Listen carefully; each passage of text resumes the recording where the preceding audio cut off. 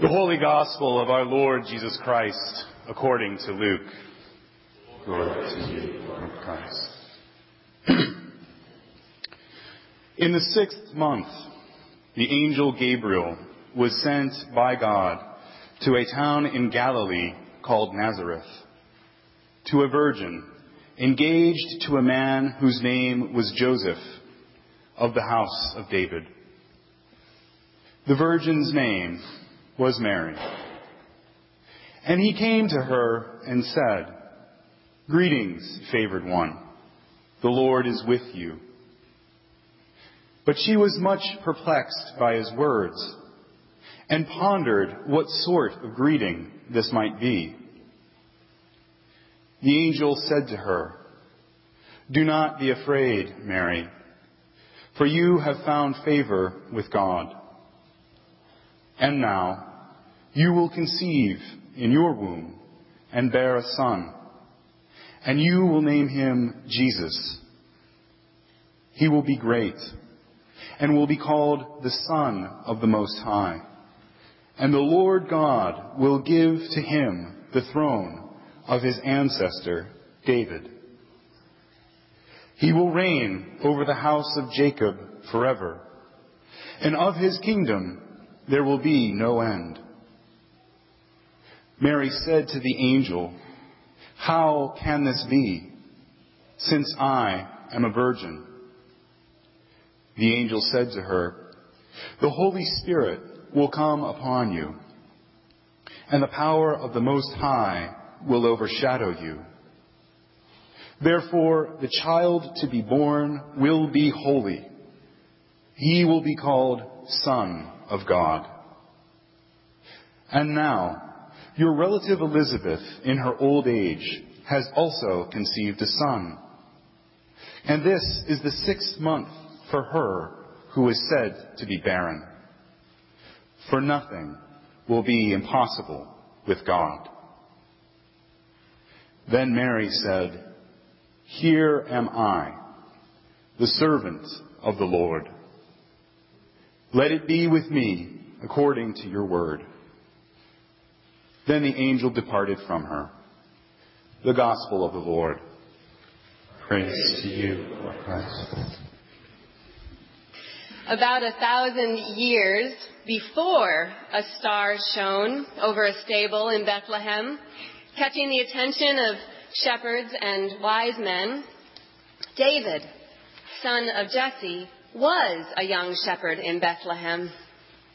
Having had a bit of experience rescuing his sheep from the jaws and claws of lions and bears, he decided to take on the dreaded warrior Goliath.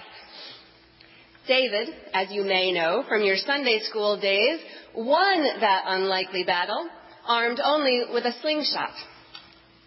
He quickly became famous for his victory over Goliath, enraging King Saul with his popularity and ego.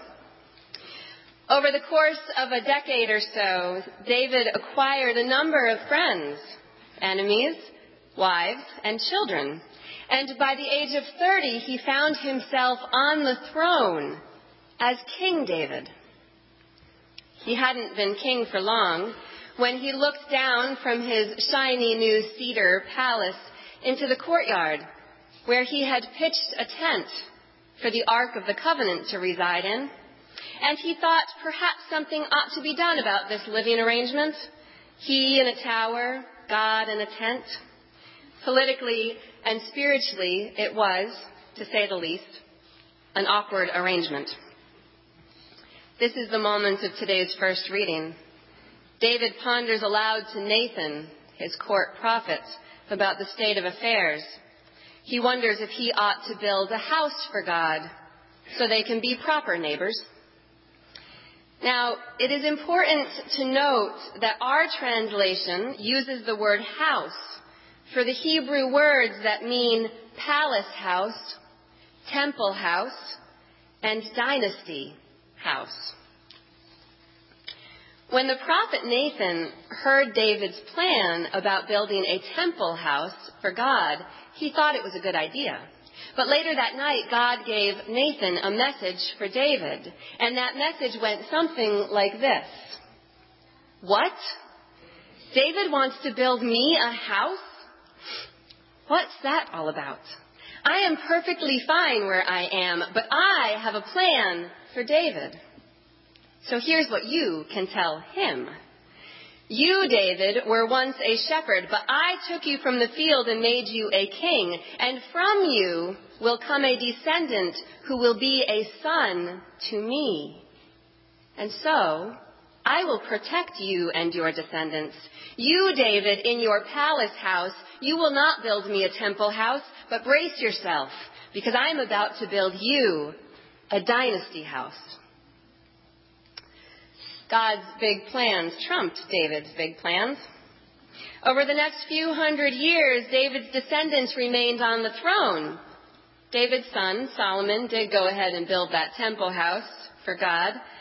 But then in 587 BC, Nebuchadnezzar destroyed the temple, dethroned the Davidsons, and moved them to Babylonia.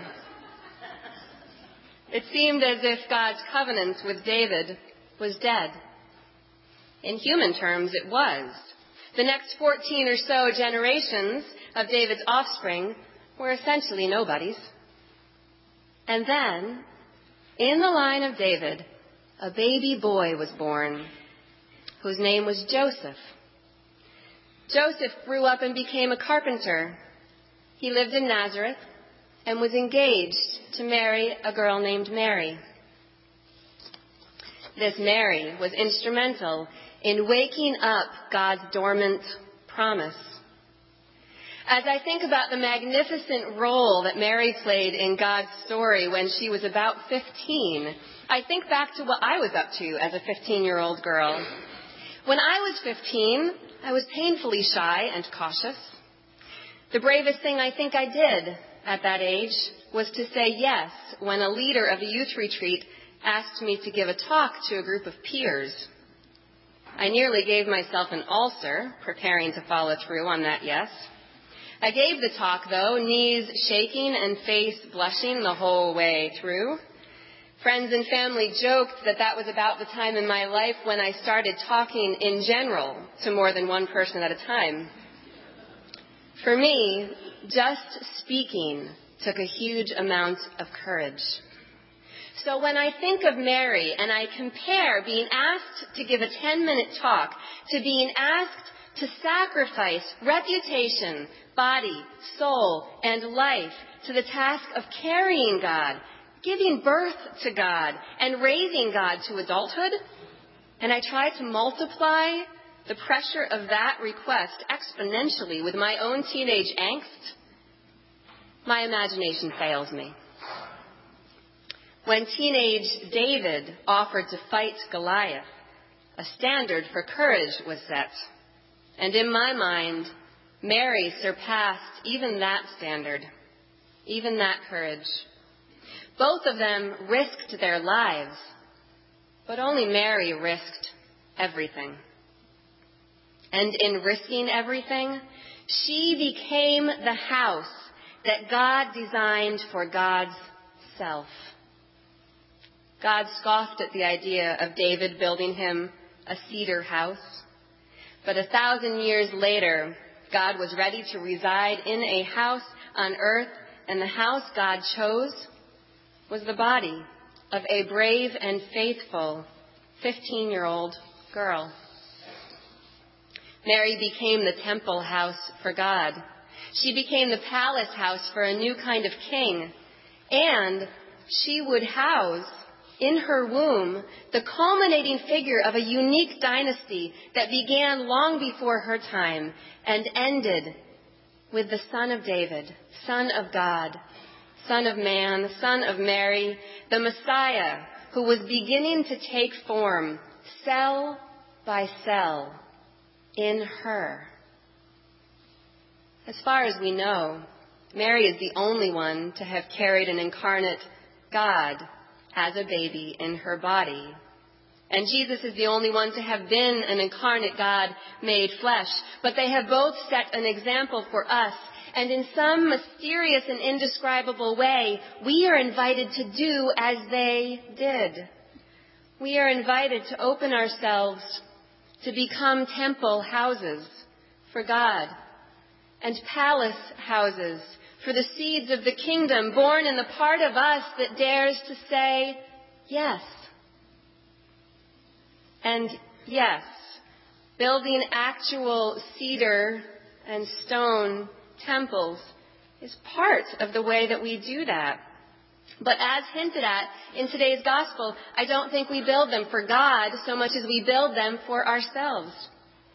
I need this place, and I need the community that this place is big enough to house, so that I can regularly pray with you all and learn with others about this dynasty that began with creation and is traced through God's promise to Abraham to be with him always, and God's promise to Abraham's descendant David to be with him always, and God's promise to the fiancée of David's descendant Joseph to be with her always, and God's promise to Mary's baby boy to be with him and somehow to be him always.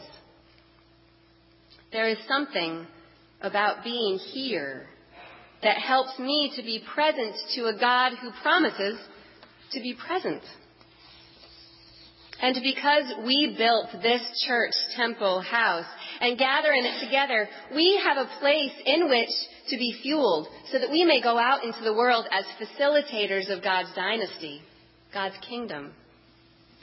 But let us not think that God is contained merely in the wooden and theological structures we have built.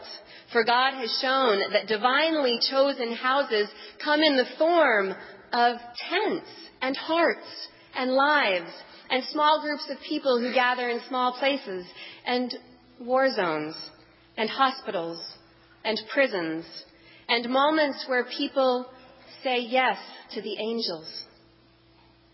God has also chosen to reside in one particular uterus and one particular baby, and in a dingy barn, in a dusty land, and in forms and structures so unlike the ones we expect and the ones that we build with our best intentions.